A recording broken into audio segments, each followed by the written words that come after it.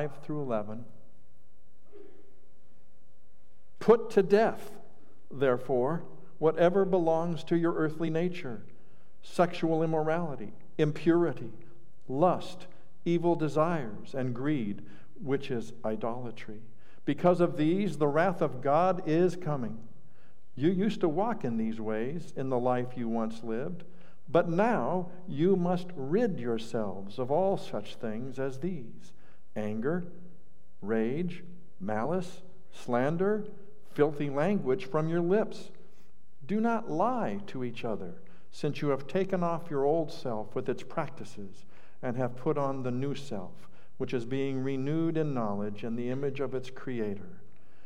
Here there is no Greek or Jew, circumcised or uncircumcised, barbarian, Scythian, slave or free, but Christ is all and is in all.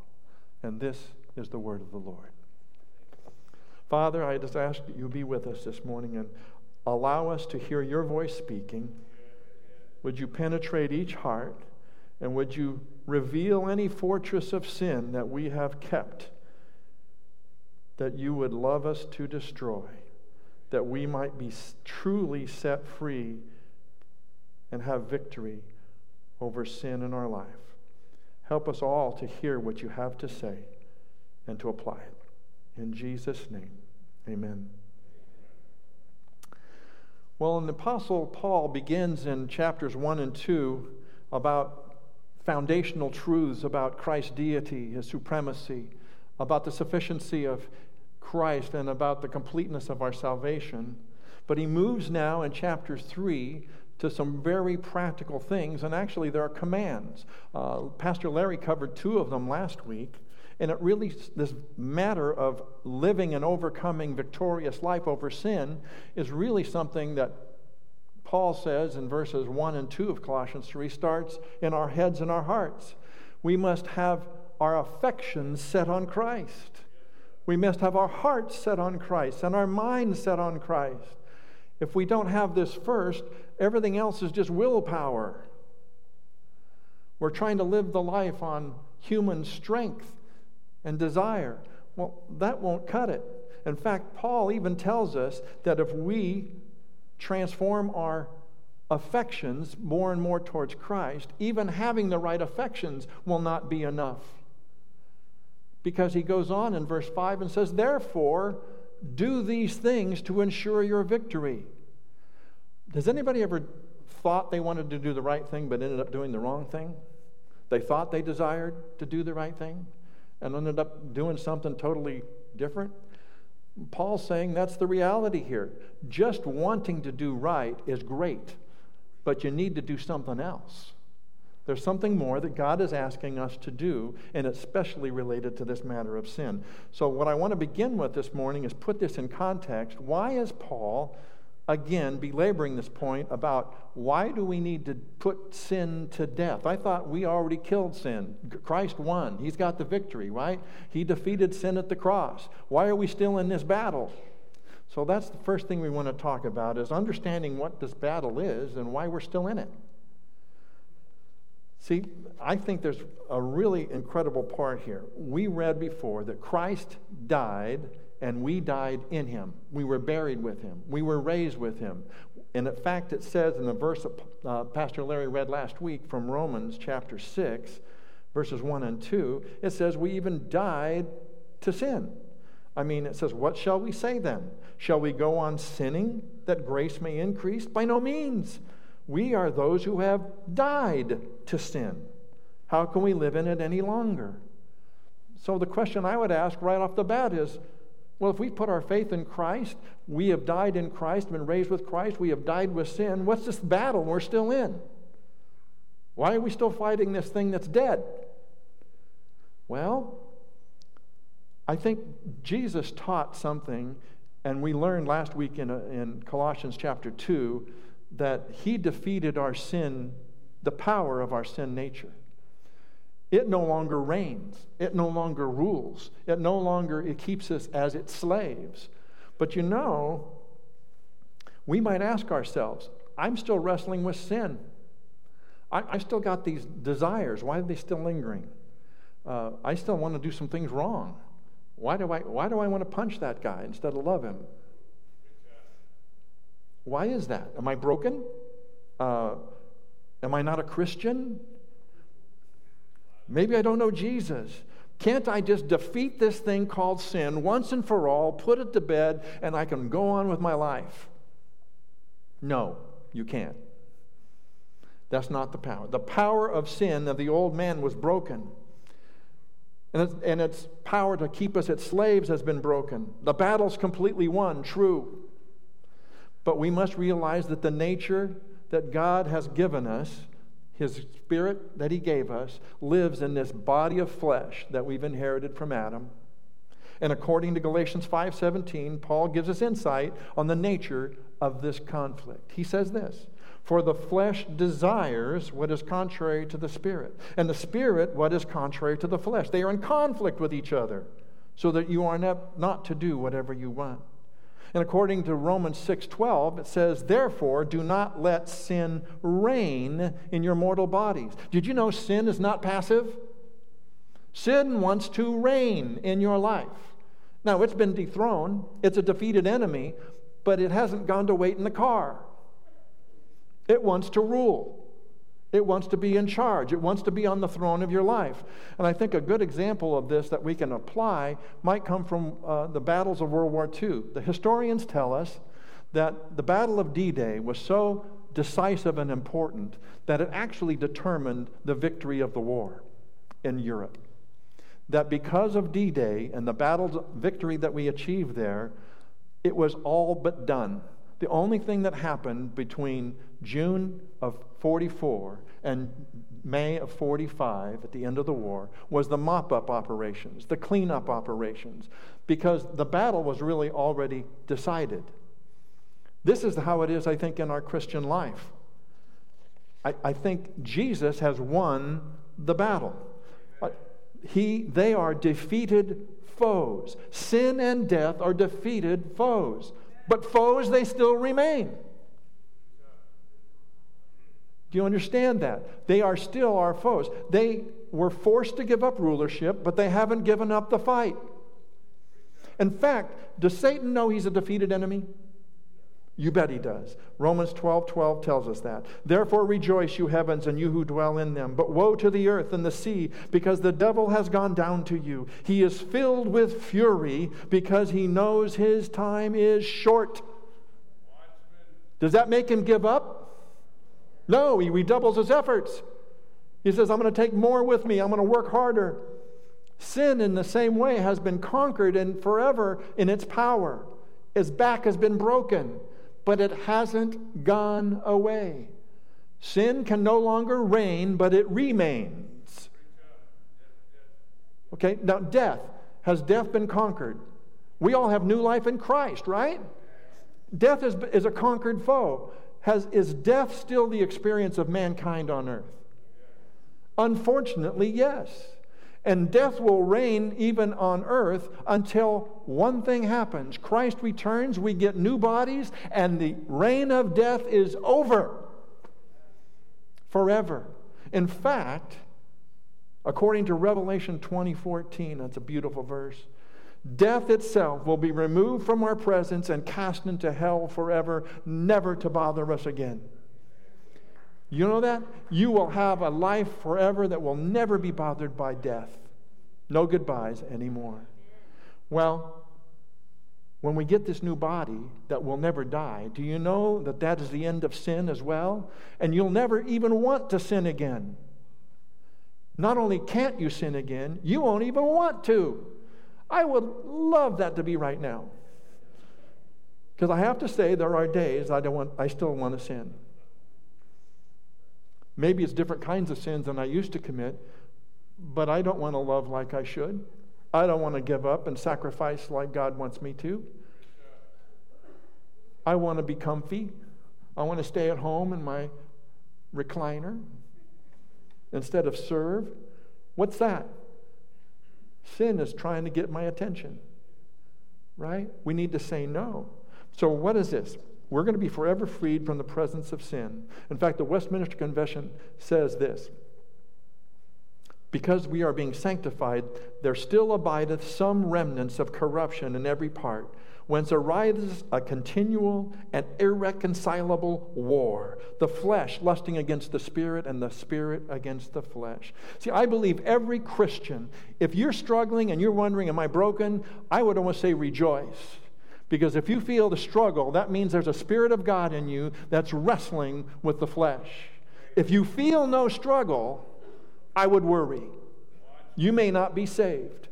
Because your flesh should not agree with the Spirit of God. It should not. Now, we're going to get more and more power to say no to our sinful nature, but the battle will remain until He takes us home. We can never just say it's over. And so what I say now is, if you sense no conflict, seek Christ. If you have conflict, these are the things that Paul says we must do to overcome this conflict. Well, what is God commanding us to do? Well, I have to say first and foremost, based on that last point, no one apart from Christ has the power to do battle with sin. If you're not a believer, these verses were written to believers, to people who had put their faith in the death, burial, and resurrection of Christ for the salvation of our souls, for the forgiveness of our sins. He bore our sin debt on the cross. For those who believe that and trust in Him and follow Him, these are our instructions. If you don't have those instructions, you have no hope to fight sin. You are its slave, and you will not win. If you want hope, seek Jesus, and then we can follow these instructions. Command 1. Amazing. Put to death. So any pacifists in here, you need to kind of put that aside. God is calling you to put something to death. Now, you might be a vegetarian. You can't kill that poor little cow or chicken or whatever. God is telling us with this matter of sin, we must be ruthless. You cannot play with your food. It's like a cat that sits there and plays with a mouse. No, we're not called to do that. We're called to put it to death. Now, the first 3 words, though, put to death, are really one word in the Greek, and it's a pretty unique and severe word, and it actually means put to death. Some of your Bibles might render this, consider yourselves dead to sin. I don't think that's really the best rendering of what Paul was saying. He's saying, no, you personally take the action, put something to death. Kill it. Run it through with your sword. Be brutal. Be merciless. Don't pet it. Kill it. You know, sometimes I think sin, Pastor Todd shared this with me, sin is kind of like a stray cat. If you feed the stray cat, you now have a stray cat. And the more stray cats you feed, you'll be like the cat lady, and there'll be this herd of cats behind you wherever you go. And the more that sin you allow to take place in your life that you do not put to death, but you feed, you allow to remain, you're just going to look like the cat lady of sin. And no Christian is supposed to be followed by a herd of cats. Do you understand me? We are not called to feed sin, to tolerate sin, to be patient with sin, to just be nice to sin. We're told to kill it. Now, some of this strikes some of us kind-hearted folks a little tough. I don't kill a fly. We have to kill sin. In fact, it was John Owen that said, if you do not kill sin, it will kill you. We're in a deadly battle. We are in a deadly battle. Well, I have to say, too, what does it really mean to kill sin? Well, it doesn't mean that we're going to be once and for all victorious. Do not look for the singular battle where you have finally won and you can go about your life without worrying about sin. 1 John 1:8 tells us, if we say we have no sin, we lying. You are lying. So if anybody in here tells me I've actually discovered the secret, I've put sin to death once and for all, I don't struggle with it anymore, I'll just tell you, you're lying. We all have this problem. In fact, in verse 9 of our same passage, it says, don't lie to one another. So don't do that. Don't lie about it. Just acknowledge it. You have it. All of us have this tendency to try to say no to the Savior who has bought us. It won't go away until we have a new body. But again, what does it mean? Well, it doesn't mean to wait it out, to wait for it to transform. Some of us actually sin less today than we used to. But it's not because we've been sanctified. It's not because we put anything to death. We just don't have the energy, the strength, or the ability as we got older to do the same things. God is not saying outweight sin.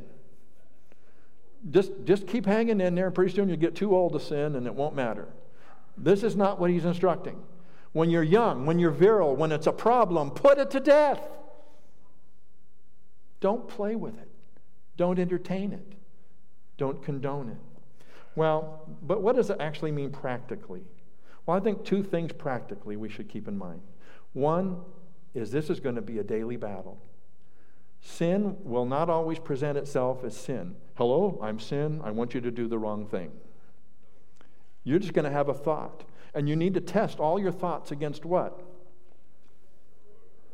The Word of God. How would you know what sin was? That's what Paul said. How would I even know what sin was if I didn't have the Word? We don't have a good ruler in our own heart. This is the ruler we should all be using. Right here. This is the book. This is the Word of God. This is what tells us what sin even is. So step one is recognizing it and know that your battle with it is going to be every day.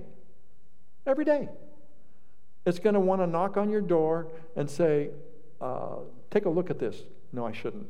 Anybody have a cell phone that scrolls up pictures that you really wish didn't scroll up? Now, I know none of us throw our cell phones in the garbage can when that happens. But we should be off that page faster than lightning, rather than, is it really that bad? Right?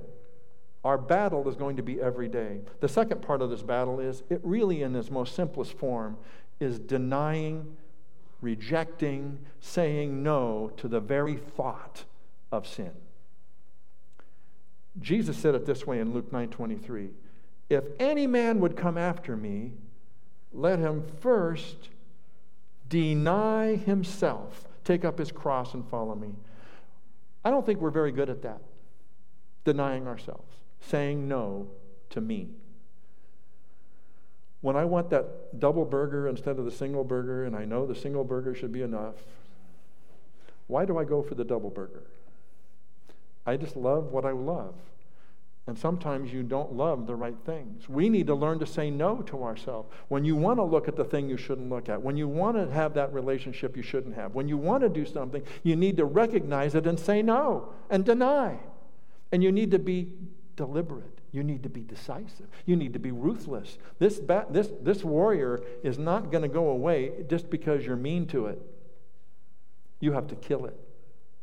Now, the other thing, too, here is you have to remember that this is like so daily and so normal. When I got married to Diana, I promised that I would be faithful and devoted to only her.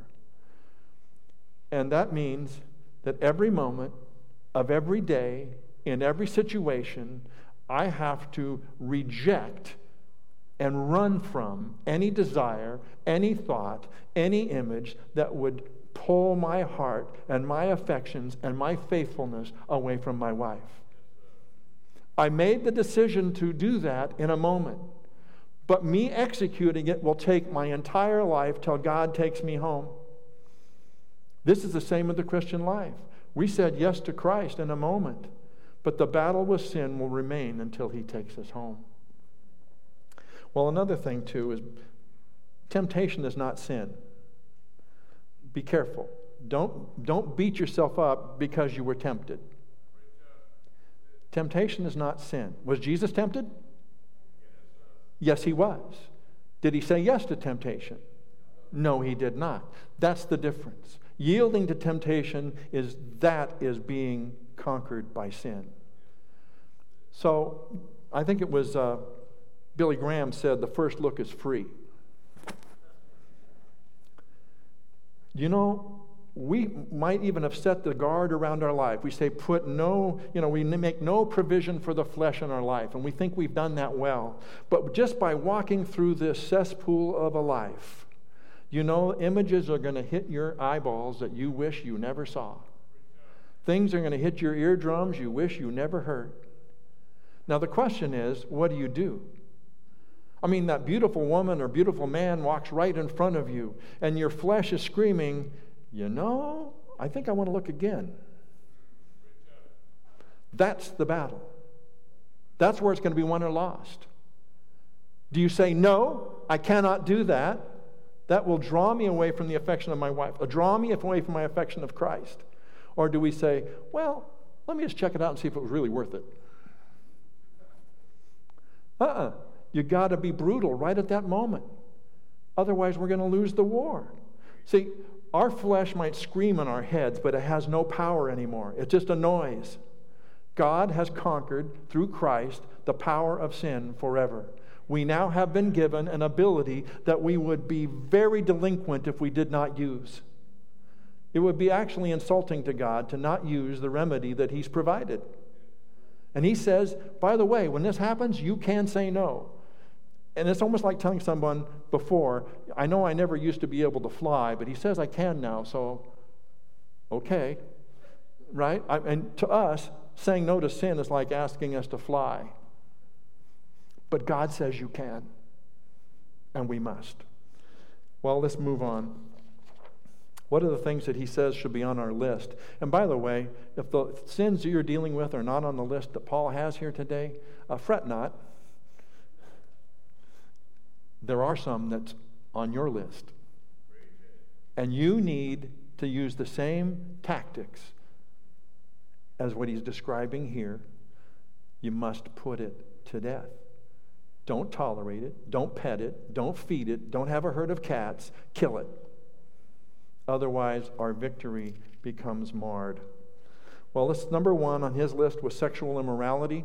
And the only thing I want to say about this is I think the world around us will define it differently than we do. We are not to use the world's definition of what sexual immorality is. What was immoral in our culture 50 years ago is now almost being promoted.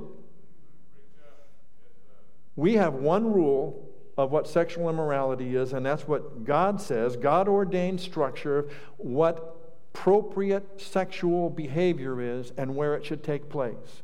And He said sexual behavior is reserved for marriage between men and women, period. That's what He said. So when it says sexual immorality, just know what He's saying here is there's no room for that in the believer's life. This may have been your habit, this may have been your past, but it's over. Take off the old clothes. Put this to death because it will destroy you. God has given you the ability to say no. And this is some of the things we need to say. We can't use society's rule book, government's rule book of what's right. We need to use God's. The next word was impurity, uncleanness. And this really is kind of the thought life, uncleanness of the mind. And I think this often precedes the actions of physical sexual expression, because maybe you don't struggle with physically being immoral, but your mind is a cesspool. God says, get rid of it. Jesus said, anyone that looks after a woman lustfully in his heart has already committed adultery with her. Do we understand the danger of playing with thoughts in our mind that are not God-centered? Whatever you think about, such are you. You will end up doing what you let play around in your mind. So when you see thoughts that come up in your mind that are impure, unclean, unholy, as God would describe it, what's your response to be? No one else sees? No, God knows. Kill it. Get rid of it. Destroy it. Many of us go wrong at this one step. And I think many marriages have been lost, many homes have been lost, many lives have been lost because they've entertained thoughts that were impure that inevitably came out as actions. The next one is lust. And I think we know it's more than just uncurbed sexual desire. It means inordinate affection for anything. Wanting something enough that you're willing to sin to get it or keep it. Do you want something that bad? Is there anything you've been trying to get? Maybe you're trying to get a new lease on your new piece of property, and they don't think you have enough background for it. So you lie and embellish because you'll do anything to get what you want. Have you ever done something like that? You don't want to pay too many taxes, so you'll lie to get what you want. I don't want to pay taxes. See, this is the thing. We have to keep that. When you ever sense it, kill it. The last one here, too, is evil desires, which is just a deeper base, and it really means more than just sex. It means devotion to idols or material possessions or renown or self-gratification. Paul's telling us these are dangerous. Kill them. The last one, I think, is the most important, is greed. I think it's the most applicable to our culture today. See, greed, we might say, well, I don't see very many greedy people running around like Rockefeller. No, we are self-worshipers. We want more and more and more for me. What is a lot of them, I say most, but much of social media is all about me. Look what I'm doing. Look what I'm eating. Look what I'm wearing. Look at the faces I make. Really? What are we trying to say? I'm saying I'm in charge. I'm important. I'm what matters. No. See, this is why Paul likened, I think, greed, the wanting of putting self on the throne of your life and getting more and more for self, is idolatry. It's almost like you went home, you erected a statue of yourself, and you're bowing down to it because that's what you really are about. You. God says it's idolatry. We need to get rid of it. So if you're a fan of yourself, I would say put that on the altar. Kill it. Well, the last thing here in verse 6 is that God says that his wrath is coming. And in fact, according to John 3:36, it's already here. We may not see his lightning bolt take out people, but do this every day. Make no mistake.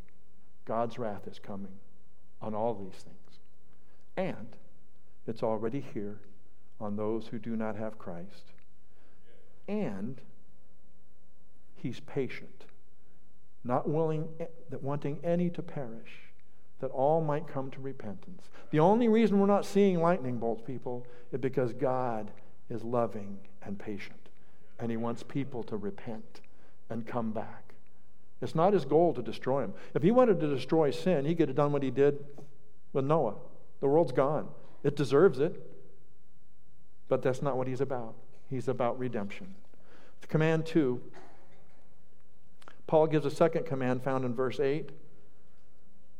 And I think it's really important. It says this, "But now you must also rid yourselves of all such things as these: anger, rage, malice, slander, filthy language from your lips." Now these are relational things. And now it's interesting that he says to believers that they should get rid of these things. Why are they even there? Well, we've had an old life, right? We see that in verse 7. But I think it's important to hear the verb that Paul used here, to rid yourself of.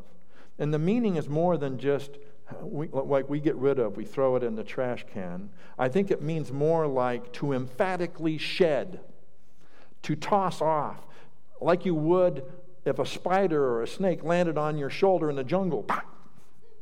Right? You don't go. Well, most of us don't. How would you be if someone came up to you and dumped a bucket of nastiness on you on your shirt? Well, it could be sewage, it could be poison, it could be acid. Would you just unbutton your shirt, take it off, fold it up, put it down? No, you'd get rid of that baby. Poof, I'm getting this off. This is the verb, and this is what Paul's saying we should do with these things. Now the question is, what do we normally do with these things? Does anybody ever tolerate anger in their life? Any of you have to go to anger management?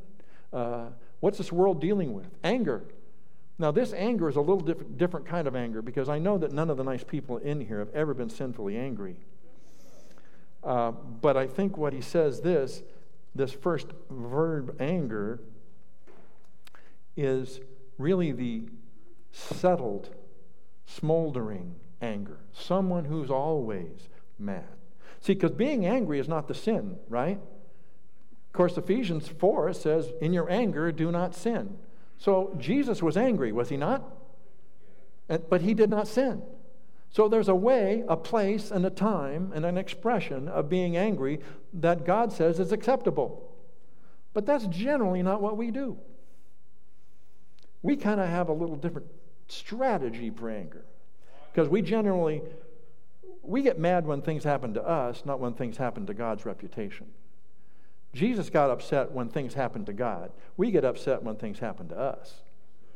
Okay, but settled anger. Do you know anybody that's always kind of mad? Kind of irritated? Doesn't take very much to push them over the edge. They're always kind of cranky. This is what he's talking about. Anybody that has this settled anger in them, get rid of it. Why? Because we are supposed to be people like 1 Corinthians 13:5 that says love is not easily angered. It keeps no record of wrongs. How's your scorecard? Anybody keep a scorecard in your head? I used to. It's wrong. And we're supposed to get rid of it like a snake on your shoulder or a poison-soaked shirt. Fast. Get rid of it. Well, what else? If you let this settled anger stay, then you get the second one, rage. And that's really the word for an explosive or a violent anger, like an exploding volcano. See, some of us stuff and stuff and stuff with a smile on our face till we just can't stuff no more. And all of a sudden, it's kaboom. My mom used to tell me that was me. You didn't know that about me in my younger days, but my mom used a word, I don't even know if it's a nice word. I don't think it's a bad word, but it's called a Hitzeblitz. It's a German word. And she says, what that means is you are unpredictably mad. Things that we wouldn't even have expected would make you mad blow you up. Everybody have any tendencies to blow up under unexpected circumstances? I did. I really did. I mean, and I think it's because I used to stuff and stuff and stuff till I can stuff no more. Well, that means I had settled anger and it exploded in rage. God says, get rid of these things. Don't feed those cats. Get rid of them. Well, what else does I have to say? What happens when you do explode? Who do you tend to blame? They made me. They poked me. I was doing great, but they came over and you know what they did? That's why I blew up. See, it's all their fault. It's our fault. We are the only ones responsible for the anger that's in us or how we express it. And God's saying, right here, get rid of it. Toss it away. Well, the next two are malice, which really means malignant. When you hear malignant, what do you think of? Cancer, right? That means it's evil, it's sneaky, it spreads, it kills, it lies under the surface. You think all is well, but underneath the skin, it's destroying you. It tends to rob us of love, of hope, of life, of joy. He says, don't have attitudes in you that are malicious, that seek the ill of others sneakily. You could smile at them while you're robbing them. Trust me, I got your best interests at heart. Really? He says, believers, no place for that. This used to be part of your life. You used to know how to sell stuff, even when they didn't need it. Stop it. Do not behave in a way that hurts someone intentionally while you smile. Well, the next one is slander, and that's blasphemia, which is more than an irreverence towards God, but also to others. And this really means that we don't speak ill to hurt the reputation or the name of another. And I think a simple rule of thumb that I want to give you, it's helped me, and when I do it, I'm protected. When I don't do it, I end up in trouble. It's this: whatever you're going to say that might involve another person, make sure it's kind and loving, it's truthful, and it's the same thing you would say if they were standing right next to you as you were in your group. I'm telling you, if they were right next to you, would you say the same thing you're saying when they're not there? Here's the problem. If we spoke that way, I think there's a whole lot less conversation happening. Don't you think? I mean, it's funny. When the person walks up while we're talking to somebody, oh, hi, there you are. Yeah, we're all talking good about you. No smack whatsoever. No, we cannot be people of slander. And the last one was filthy language. Wow. This is how we used to talk. Old habits of speech that were foul, obscene, and dirty. Jesus said, out of the abundance of the heart, the mouth speaks. So how do you control your mouth? Fill up your heart with good things. It's not just a muscle memory for the mouth. You must fill up the heart with Jesus, with His Word. This changes what the mouth wants to talk about. It doesn't want to speak evil. See, a person, a believer, who listens to, laughs at, tells off-color, foul, dirty jokes is not just hurting themselves and sinning. It's a bad testimony for our Lord Jesus Christ. Now, can God save that person anyway? Absolutely. Do you think He's saving you because you're living perfectly? No. You're being saved because of Christ and Christ alone. Not because you're living it right. But does He want us to live it right? Yes, He does. And He's saying the key to doing this is putting things to death and getting rid of them. Not playing with them. Not feeding them. Not having a herd of cats follow you wherever you go because you just can't put them to death. No, we must, because that's the key to God's victory. Now, the last thing here is the effect of our new wardrobe. As you see in verse 9 and 10, it says that we took off and put on. But I think there's some key thoughts that I want to address first. In verse 7, you all got to remember, no one is excluded from the club. It says, you all used to walk in these ways in the life you once lived. Why would he say that? Why did he tell you? Why did he remind us of that? I think in this battle against sin, it's important to remember that your flesh has muscle memory. Whatever you've practiced, that's what you're likely to do without new input.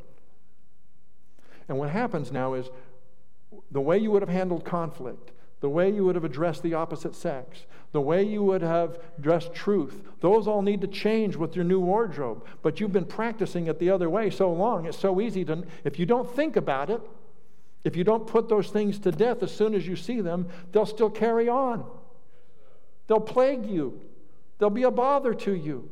God wants them to be gone. So remember, everyone in this room has this problem. Everyone. There was not one person in here that's not going to have this struggle and did not live a portion of their life without Christ. You're going to have to overcome fleshly muscle memory. But the second thing we must remember is the Son has set us free, right? According to John 8:36. So whom the Son sets free is free indeed. What does that really mean? We sang the song. He came into our dungeon. He lit it up. He threw our chains off. He threw the door open. Now the next move is ours. It says in the song, I rose, I went, and followed thee. I think there are too many Christians today that have their chains laying on the floor, the doors wide open, but they're comfortable on the cot in their cell. They haven't changed a thing. That's not the life of a Christian. God says we must arise, leave the cell, take advantage of the victory Christ has purchased for you, get out of the cell, stop doing what you used to do, address it by putting it to death or getting rid of it. Don't deal with it casually. Sin is not casual. Sin is not casual.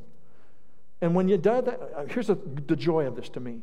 When we focus on the Word of God, we get our appetites renewed. We get our practices, so we put things to death. God does something. He changes our affections so dramatically that feeding us sin is like feeding us dirt. We don't want to eat anymore. Just take it away. It's not a matter of willpower. Oh, help me not do that. That's not what the Christian life is about. It's about power. It's about strength. It's about having new appetites. It's not about willpower. So many fail today because they're living Christian life on willpower. And that is not going to cut it. We need to follow God's instructions, do what God says, and guess what? He will change our appetite so dramatically that Satan cannot, the world cannot, and your flesh cannot come back and try to serve you dirt. Now, does that mean they won't dress the dirt up and put some whipped cream on it? No. We'll still have a battle. But it will be a different kind of battle and a smaller battle. Well, lastly, I just want to say this. Verse 11 says that God's work to rescue mankind knows no boundaries.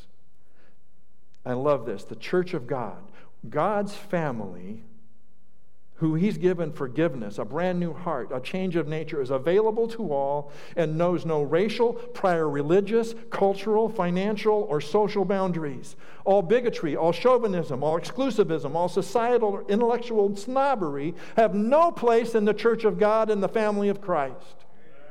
No place. Why? Because we are all one in Christ. And by the way, did you know that because Christ is all things and in all things, Paul tells us that He has obliterated and removed all seemingly important, but not really important, distinctions of religious affiliations, prerogatives, intellectual claims, social castes, colors, or races, because the kingdom of God is without boundary, and whosoever will may come. Whosoever will may come. This is what Christ has done. This is what He wants us to remember. Why is this here? Because He says if you live this way, this will be your experience. But if you let sin live in here, guess what this experience will look like? You'll have divisions in your church. Are there churches today with divisions? You bet there are. And why do you think that is? Because they haven't dealt with the problems before and put to death and got rid of the sin that God has told them about. As a result, there's chauvinism, or there's racism, or there's snobbery of who's got the most doctrine cut straight. Those things should be obliterated, gone, because of Christ and what He's done in our life. I just want to close with a couple things. See, there's a concept called the mortification of the flesh that several centuries ago was really how it was discussed, how we should put to death our fleshly, evil, earthly nature. And it conjures up maybe thoughts to you, how to put to death. Well, it really was kind of harsh treatment of the body. Well, maybe you should lay on a bed of nails. That'll help you. Or maybe show your penance by crawling through glass, and that'll help you not sin again. Or maybe it's beating our bodies. Perhaps you want to control sin. You want to tame sin. You want to do something like that. And so you say, well, no playing cards. They're a source of evil. Or television and movies. That's the problem. Ban those.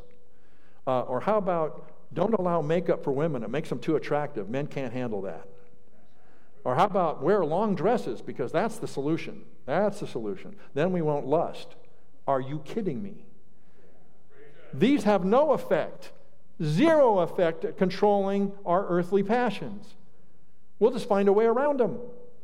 See, what God says is we need to control these things at the source. We live in this time period between D-Day, when Christ conquered our souls. He gave us victory. Ultimate victory is ours. We will never lose this war. We might lose a few skirmishes on the way, but we will not lose the war. The war has been won. Jesus has won it. Okay, when we get here, John Owen said this. There are three things that John Owen said that I really think we'll just close with.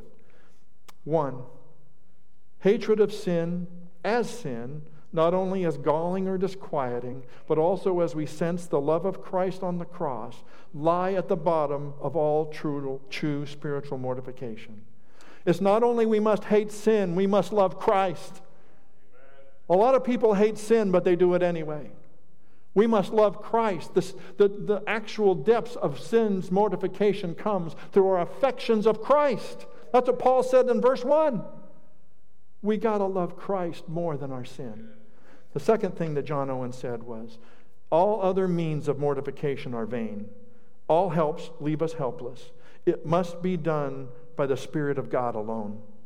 Not to be daily mortifying sin is to sin against the goodness, kindness, wisdom, and grace and love of God, who has furnished us with a way of doing it. He's given us a way to mortify sin. He's given us His tools. He's given us instructions. For us not to do it, it's to spit in His face and say, I just don't want to do what you want me to do. This is what John's saying. If we loved Christ, we want to do everything He told us. What was that secret again, Jesus? I'll do it. I'll do it. Lastly, I think we need to remember, it says, do you mortify or do you make it your daily work? Because be always at it while you live. Cease not a day from His work. Be killing sin, or it will be killing you. Do we see sin as a deadly enemy or just as a bad friend? Or just a pest? It's a mortal enemy. And today I would pray that we would not be lax or weary in our battle against the indwelling sin.